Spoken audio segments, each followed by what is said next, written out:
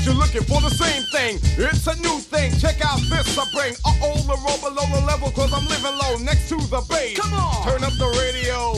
They're claiming I'm a criminal. Welcome to another episode of the Young Professionals, TopScoreSoccer.com's, I guess, monthly podcast covering soccer in the United States from a development perspective. I'm Travis Clark, and we're back here once again.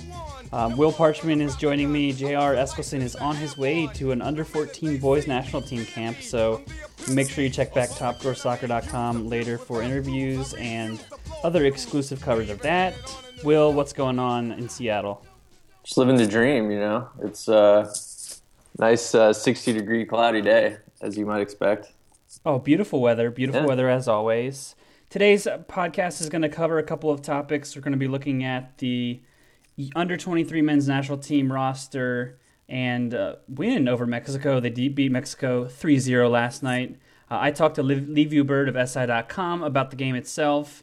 Will and I are going to just kind of echo some thoughts on the roster, look at some of the players who were called up for the camp. Obviously, you know, the game is done and dusted. They're looking forward to another camp, but we'll kind of chime in on there. And also, second half of the show, just a quick look at the under-20 men's national team, who is currently in Europe. There was a roster released, I believe it was last week, for a trip as they fine-tune World Cup preparations, drew Qatar 2-2. Earlier this week, we'll dish on that, and then we'll do whatever else comes to mind. I don't know what it'll be. Things get crazy in here. Are you ready? They always do. What other things could the Young Professionals podcast be other than crazy?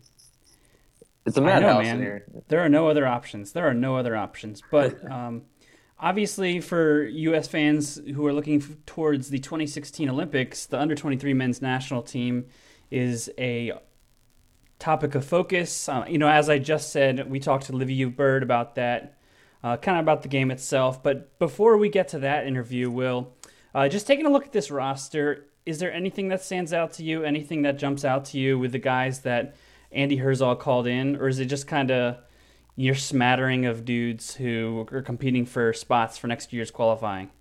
Yeah, I mean, this was a pretty sort of a mishmash team. I mean, I think they'd only had maybe one or two practices together ever, just as this group. And I think, you're seeing a lot of the hangover from the U20 World Cup of 2 years ago, because a lot of these guys were at that World Cup, and U.S. obviously they had a terrible group, but they just did not perform well. And, this group, in a lot of ways, is trying to redeem itself and the previous Olympic qualifying cycle for both what happened to them at the U20 World Cup and what happened in 2012 and kind of that Olympic debacle the last time through. And so, I mean, this roster's okay. I mean, the midfield, there's not really, it would sound like a broken record, but there's not really an attacking midfielder who's particularly creative. I mean, there's a lot of... But do those players even exist? And that's the thing. Like, who are you even going to call up in that Christian respect? Pulisic, maybe. Should we hype him up a little bit? Yeah, why not? I mean, if Cameron Carter-Vickers can get a U23 call-up at 16 years old, Christian Pulisic should be able to get a full national team at 15. That's my talent. Call-up? That's my talent disparity there. He's that good. But it's good on the defensive midfielder side. I think Luis Gil, who knows what his position's going to be. The forward line's obviously very good. Jordan Morris. I can see him playing in the Olympics. I don't know that where he'll be at that point. If he'll be a pro, I'm sure he will be. But you've got Mario Rodriguez, who's kind of been in and out of form. Jose Villarreal, kind of the same thing. Alonso Hernandez, who's done okay at Monterrey. It's kind of a group that's okay and has the ability to play very well, but nothing really, at least on the attacking side, jumps out at you. Yeah, and obviously, they beat Mexico 3-0, and this isn't the USA team by any stretch of the imagination, but neither is that the case for Mexico yesterday. And of course, there's the cautionary tale of the 2012 preparations where the U.S. looked real good. The Caleb Porter side, they beat Mexico 2-0. in a tune-up. I think he was like around the same time, but kind of the year of the qualifying effort, and then ended up coming up short in the qualifying campaign. But without further ado, let's take a quick break, and I'll be back with Liviu Bird of SI.com to break down Wednesday night's game.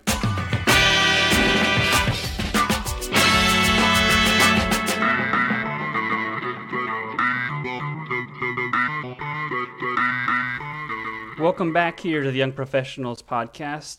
Joining me now for this segment is Liviu Bird from SI.com, who is at last night's U.S. Under-23 men's national team game. Liviu, first of all, let's just jump right into this. What did you think of the game last night, the U.S.'s 3-0 win over Mexico? Well, I thought Mexico really came out stronger than the U.S. did and had a very good first half. There was some good combination play. It was tough for the U.S. to kind of keep them at bay at times. They got a little bit strung out in their shape, and Mexico got in a couple of times. I mean, within the first minute, Cody Cropper had to make a save down to his left, and it just kind of progressed like that throughout the first half. The U.S. got forward at times, but it was a little bit disconnected. It didn't look spectacular.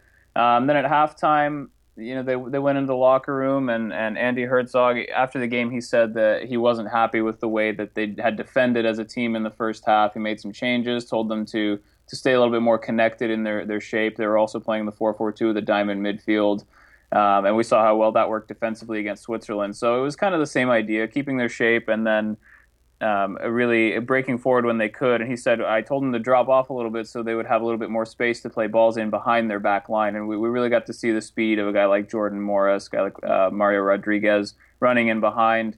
And it made a difference. The U.S. scored 3 times in the second half, 2 off set pieces, but it was a much better second half performance in general from the U.S. And they deserved to win on the day, I thought. But neither team was at full strength, and it was only the U.S.'s second camp together. So it's a good confidence-boosting win, I think. But let's not get too carried away with what it was. And remember, last cycle the U.S. beat Mexico similarly and ended up not qualifying for the Olympics. So the history is there as well. Right. Yeah, I was just going to mention. Would it be apt to label the game that with the boring soccer cliche of a tale of two halves? I would say so. It seemed to really swing Mexico's way. I think I saw a stat that they had maybe 65% possession in the first half, something like that. And it looked a lot closer to 50-50, maybe the U.S. edging it in the second half. Overall, on the balance of 90 minutes, it probably evened out to about 50-50. And Mexico made a boatload of substitutions at halftime and in the second half. So things obviously changed the dynamic of the game a little bit. So I think that would be a good way to describe it, though, for sure. Were there any tendencies that you kind of noticed, whether it's tactically or on the field, that maybe somebody who isn't watching the game or who isn't watching the game live wouldn't have noticed? Like, maybe organizational components of the U.S.'s approach, anything like that kind of jump out at you from the press box? Well, the thing that really jumps out at me is the fact that they're doing the same thing as the senior team, or trying to, and I think it really goes back to what Jurgen Klinsmann's saying about creating this pipeline from the youngest national teams all the way through to the senior teams. And obviously the senior team has been jumping around with the style that it plays and the formation and stuff like that. So it must be a little bit harder for the youth teams to get a grasp on what they're supposed to be doing.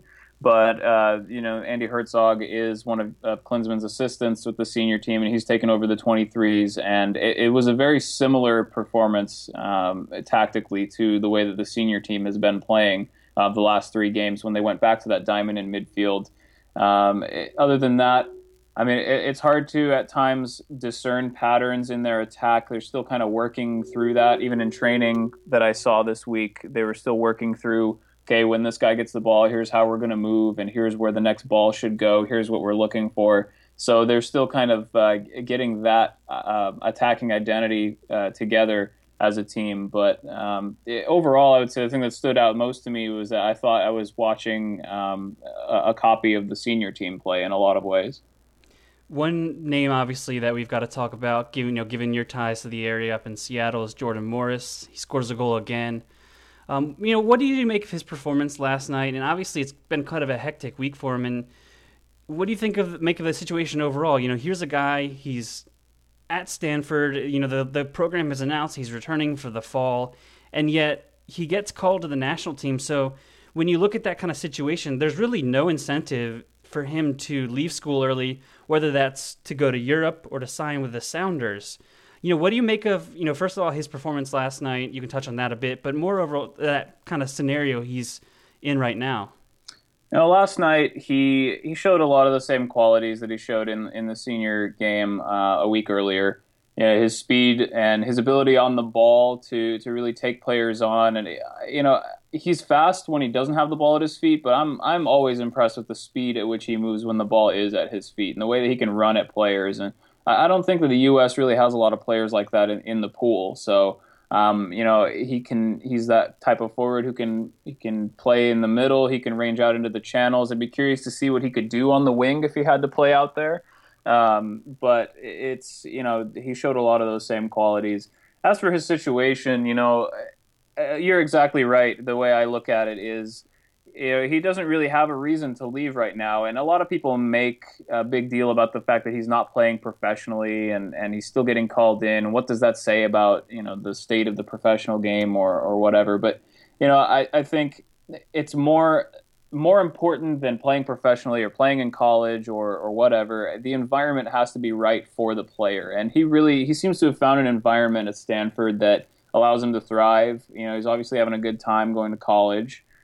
He keeps getting opportunities at the national team level, and by all accounts, he keeps improving every time we see him at the national team level. So right now, I don't think there's really any reason to complain about the way that his career has progressed, and there's no real need for Klinsmann or Herzog or anybody to push him into something if he doesn't want to do it. And honestly, he's shown this kind of pattern throughout his life playing. When he was playing youth soccer, he played with Eastside FC in the Seattle area for the longest time. They had a really close group together, and they were winning championships, and they were playing really well. And the Sounders Academy kept saying, "Hey, come play for us, come play for us." And he said, not yet. And then his U18 year, he decided, okay, maybe now I'll make the jump. And then obviously the legend of Jordan Morris starts from there. But it's been kind of a similar progression for him throughout his life, and I don't really see that changing. And even last night, in the mix zone, people were asking him, so, we've heard about this written offer from the Sounders. Does that change anything? And he said, no, it's still the same plan. I'm going to go back for one more year at least and then see kind of what happens. And then someone asked him, do you want to play for the Sounders or somewhere else? And he said, well, right now, if I had to make the decision right now, I'd go play for the Sounders. So, I don't know if that means he hasn't heard anything from anybody else or if that's just what he's comfortable with, but it seems to be going on course for him the way that he wants it to. And we can't begrudge him doing things his way when it seems to be working out. I think we would all love to see Seattle fans squirm and for him to move on to go somewhere else. But, obviously there's the hang up on Jordan Morris. But I wanted to touch on a few other players, guys that you noticed on the field last night. You wrote in your piece that only a handful of these guys are actually getting minutes on a regular basis. Guys like Luis Gil. Were there any other individuals who impressed you or, probably in your eyes impressed Andy Herzog and their chances of making this U23 roster? Well, Luis Gil has been the captain since Andy Herzog took over this team. I think his place is fairly safe, and I think that his performance last night secured it even more. He played in the number 10 role, the point of the diamond, behind the two forwards, and he was really a little bit more rangy than the rest of the midfielders. The other three, Fatai Alashe was the base of the diamond. He stayed at home on top of the center backs, and then the other two box-to-box guys were fairly static right next to him, dropping in defensively to make kind of a line of three. It looked almost like a 4-3-1-2 at times. But Luis Gil really had this freedom to drift side to side and to go find the ball and to go make plays from wherever he happened to get the ball. I mean, he served the ball in from wide areas. He was he was trying to combine in the middle. So he really had that free role, and he did well with it, I thought. Cody Cropper had some shaky moments, but he also made some big time saves as well. He had most of his his poor moments with the ball at his feet, stuff that comes with a little bit more sharpness, game sharpness, and he's not getting game time with the first team at Southampton right now. And you can train as much as you want, but there's nothing that will duplicate having a forward sprint at you when you've got the ball at your feet, trying to decide, do I play it short, do I play it long, what do I do with the ball? So in my mind, he really needs to find some place where he can play a little bit more, and that'll make his performances more consistent. But I thought overall he had a good game as well. Looking out at the rest of the fields, Mario Rodriguez had a good game. He kind of complements Jordan Morris nicely. He scored again, obviously, just like he did against Bosnia. So I think that forward pairing is fairly set right now. We'll see what happens when you throw a guy like Julian Green into the mix, if you can, or a guy like anybody else like that who is maybe getting minutes elsewhere or is in the senior team picture and is age eligible. So we'll see how those kinds of changes will affect the dynamic of the team. Yeah, you mentioned Julian Green. Before we go here, any players that you think the U.S. was really missing last night, or guys that you'd be really excited? Obviously the age eligible players that weren't there that you would want to see with this group. Maybe a Will Trapp, DeAndre Yedlin type. Will Trapp is a good shout. I think he would have helped the team a bit. Fatai Alasha is not exactly the single kind of defensive midfielder type of guy. He plays better when he's got a partner next to him. He's a little bit more. He's not exactly the Kyle Beckerman type. He doesn't stay at home a lot. He likes to come out and make tackles and win the ball higher up the field. So I'm not convinced that his abilities as that single defensive midfielder. Will Trapp is more of that guy. If you bring in a guy like Will Trapp, you might be able to play two there, go 4-3-3 or whatever. There's a million different things you could do, obviously. John Brooks, I think, would be an interesting guy to hold down the back line. Could have used a little bit of stability last night, especially in the first half. And I think a guy like John Brooks, who has experience at the highest levels, would really provide that leadership for the team. I mean, if you look down the list, there's a whole list of guys who could do well for this team. Julian Green is another who could. I mean, apparently he was going to play in this camp, but Hamburg didn't give the okay early enough. I read that. He was already on the plane back to Germany, so that was unfortunate. It would have been interesting to see him last night. A guy like DeAndre Yedlin playing outside back or wing or wherever. If you need a second playmaker type, you could always, Emerson Heineman's there. Rubio Rubin could play forward as well. It's just there's so many names and so many possibilities. One thing I asked Herzog specifically about that last night actually is like, how do you integrate these guys and what are you thinking of doing? And it was like, well, first of all, we have to see if they're available because a lot of these camps seem to happen on non-FIFA dates. So it's up to the clubs whether they want to release them.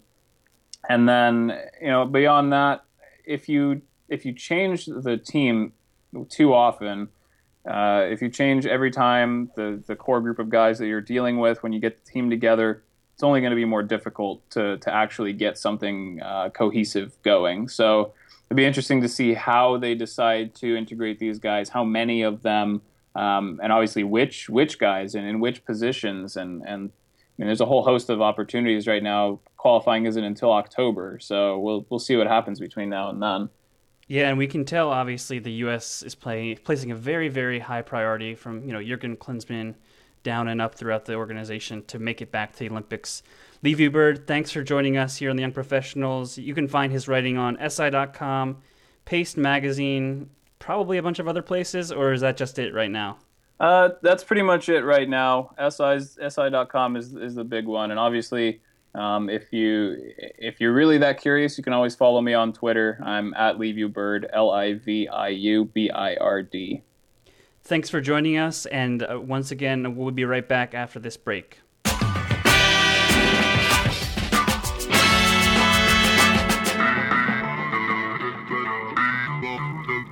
Welcome to part 3 of the Young Professionals here, where we're going to get into the under-20 men's national team a little bit. They are currently over in Europe for a week-long training camp, which will actually be their final get-together before another camp before the Under-20 World Cup, which is in New Zealand, starting on May 30th. And if you've never been to New Zealand, quick plug, it's a fantastic country. And if you're looking for a trip to go to in a couple of months, you could always go and follow the U.S. under-20s down. It's not down under because that's Australia, but it's down in that part of the world. I actually have a fun story very quickly to tell you. The last time when my wife and I went to Europe on a trip about 2 years ago, we were in France and we ended up doing like a bike tour of Monet's gardens just outside of Paris. And there was this group of New Zealanders on the trip. And we got to talking with a couple of them, and turns out one of them is a real estate agent for the area where they built Hobbiton for the Lord of the Rings. This is a good story. And so his whole thing was selling that property to Peter Jackson's production company. And he gave us his card and said, if you ever come to New Zealand, call me and we'll take you out to Hobbiton and give you a tour. And so if any enterprising company wants to send me to New Zealand to cover this tournament, I could wrap in a Hobbiton tour for you. So there's my plug. Maybe we should ask our bosses for that. Yes. Well, regardless of that, New Zealand is a fantastic place. The player is going to represent the United States under-20 team in New Zealand in, I guess it's just a little more than a month now. We're here at the end of April. There are 20 hopefuls that Tab Ramos named to the roster. That's currently over. As I mentioned earlier in the show, drew 2-2 on Monday against Qatar. Not the greatest result, but obviously we don't really know that much about the game itself, how the U.S. performed and whatnot. We just kind of make it up in our head. Maybe we can do an interpretive dance on how that game went or something. But I think the biggest news when we saw this roster come out at the end of last week was the inclusion of Seattle Sounders midfielder Christian Roldan. Obviously, he's a name we've brought up on a number of occasions on this podcast. Maybe more than Jordan Morris. No, not more than Jordan Morris, but pretty close though. Yeah, it's up there. But Roldan, obviously, is someone who's impressed us as a college player the past 2 seasons, playing for the Sounders now, and doing fairly well from what I've read, heard, and seen. What is your reaction to his call-up, and can he lead the U.S. to a World Cup title? Yes and yes. It was about time. He had only gotten 1 call-up before ever, which is mind-blowing. So it was, he had clearly deserved it, and he had deserved it before. It was just that now he's playing well on a professional stage and not for UW, so there's just more visibility there. But they need a guy like Roldan who can play a lot of different positions. He can fill in out wide. He can play kind of the number 8. It's kind of shuttling in between the defense and the attack. So he's a huge asset to this team, especially because these U20s kind of do have players who like to kind of be a little bit higher.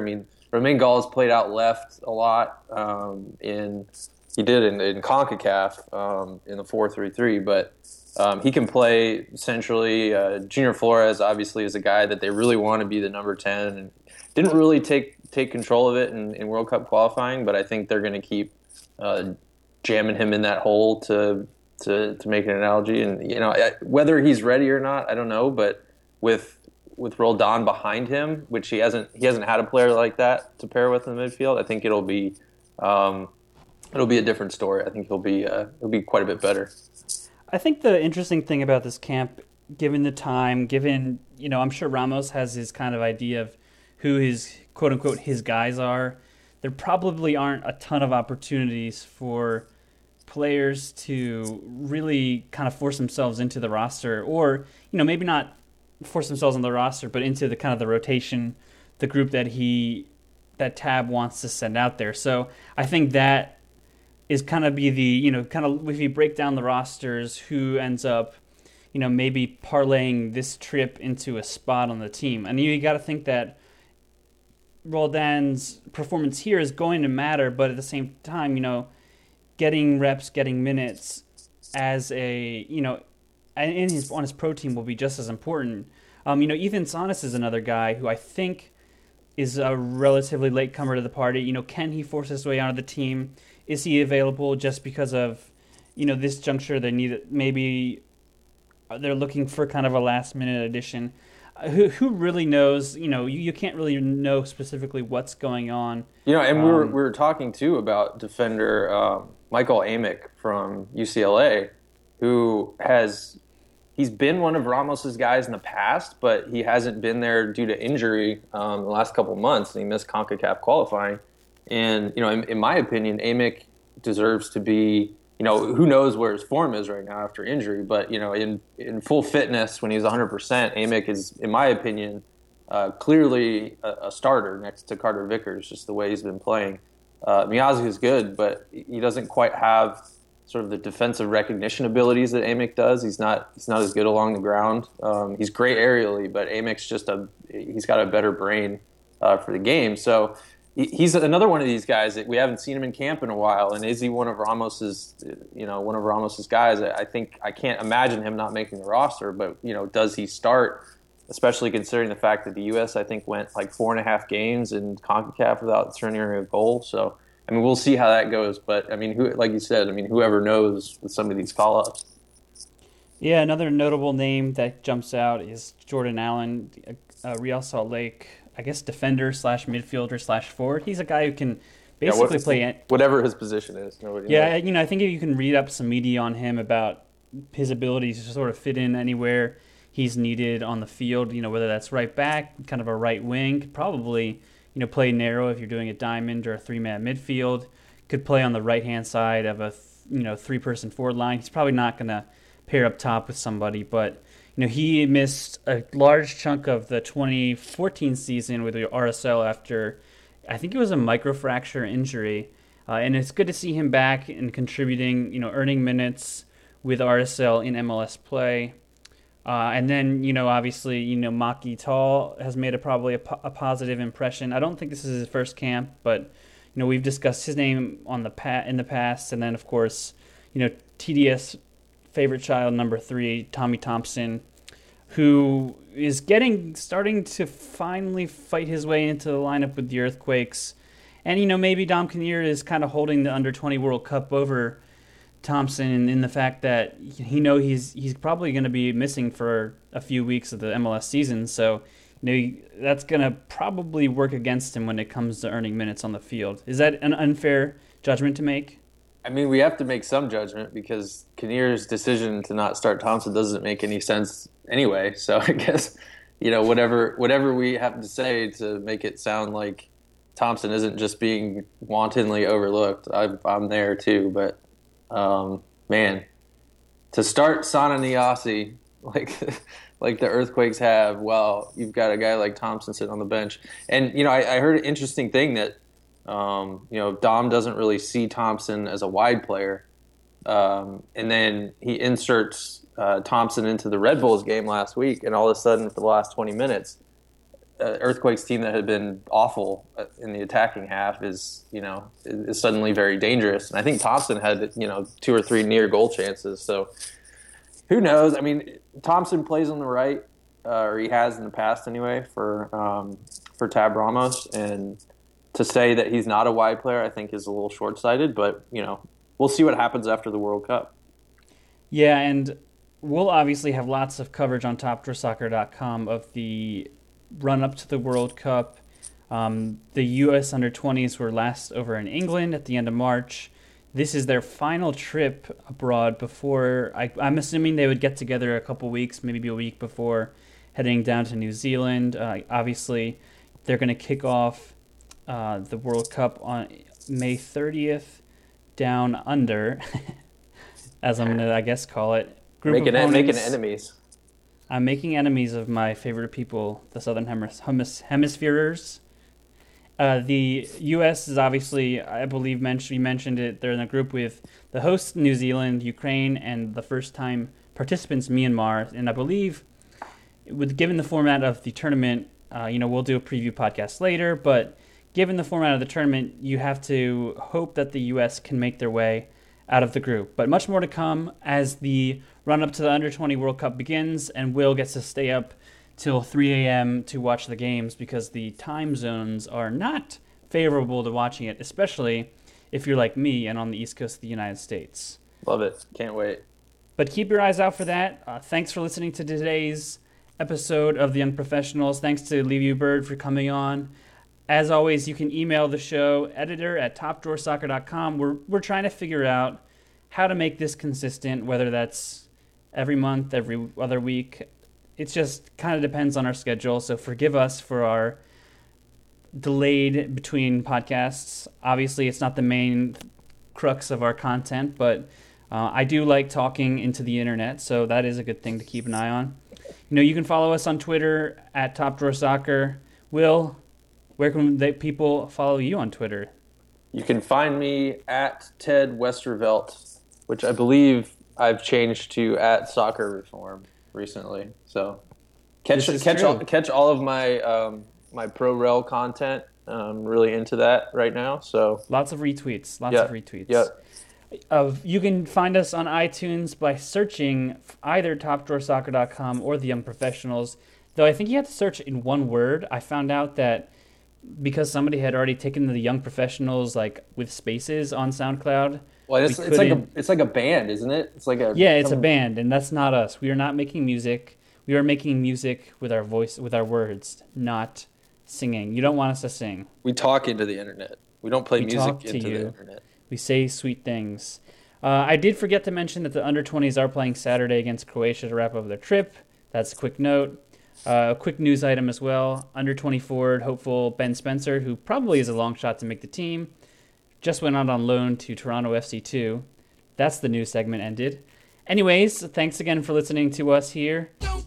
Check us out, all our content, topdrawersoccer.com. Thanks for listening and enjoy your soccer. Now here's what I want you all to do for me. Bang! Caught you looking for the same thing. It's a new thing. Check out this I bring. The roll below the level, cause I'm living low next to the base. Come on! Turn up the radio. They're claiming I'm a criminal. But now I wonder how.